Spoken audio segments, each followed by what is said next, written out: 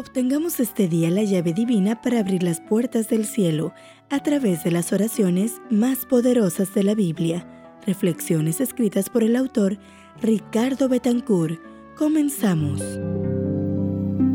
6 de noviembre. Oración de confirmación, parte 1. Jesús, alzando los ojos a lo alto, dijo: Padre, gracias te doy por haberme oído.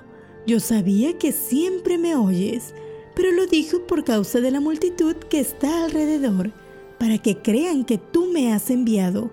Juan 11, 41 y 42. ¿Le temes a la muerte? La serie de los milagros de nuestro Señor antes de la pasión culmina majestuosamente con la resurrección de Lázaro. De Juan 11, donde está nuestra oración, brotan 3 ideas luminosas: la empatía de Cristo con la condición humana, su serena y majestuosa conciencia del poder divino que lo habilita a devolver la vida a los muertos, y la revelación de Cristo como la propia vida, que nos da vida por su palabra.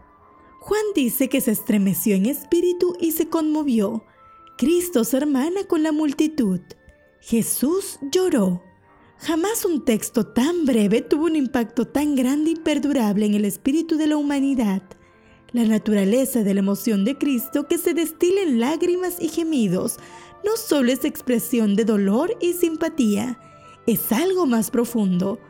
Unos versos más adelante se nos dice que Jesús todavía estaba enojado cuando llegó a la tumba. ¿Por qué estaba santamente indignado?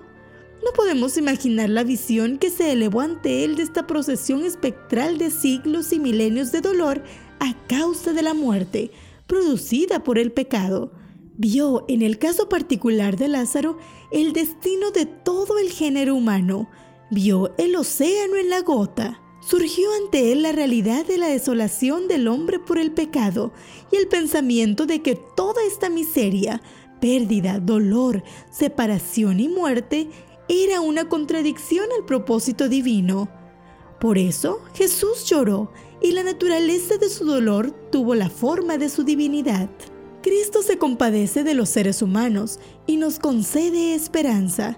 Su serena conciencia de poder resucitar a los muertos se expresa en su oración. Agradece al Padre antes de operar el milagro. Su voluntad y su poder coincidían absolutamente con los del Padre.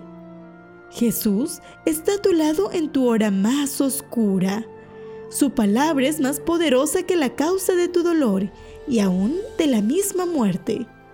Hoy tu oración puede ser: Señor, anclo mi vida en el poder de Jesús. Soy Keila Urbano y fue un gusto acompañarte en esta reflexión.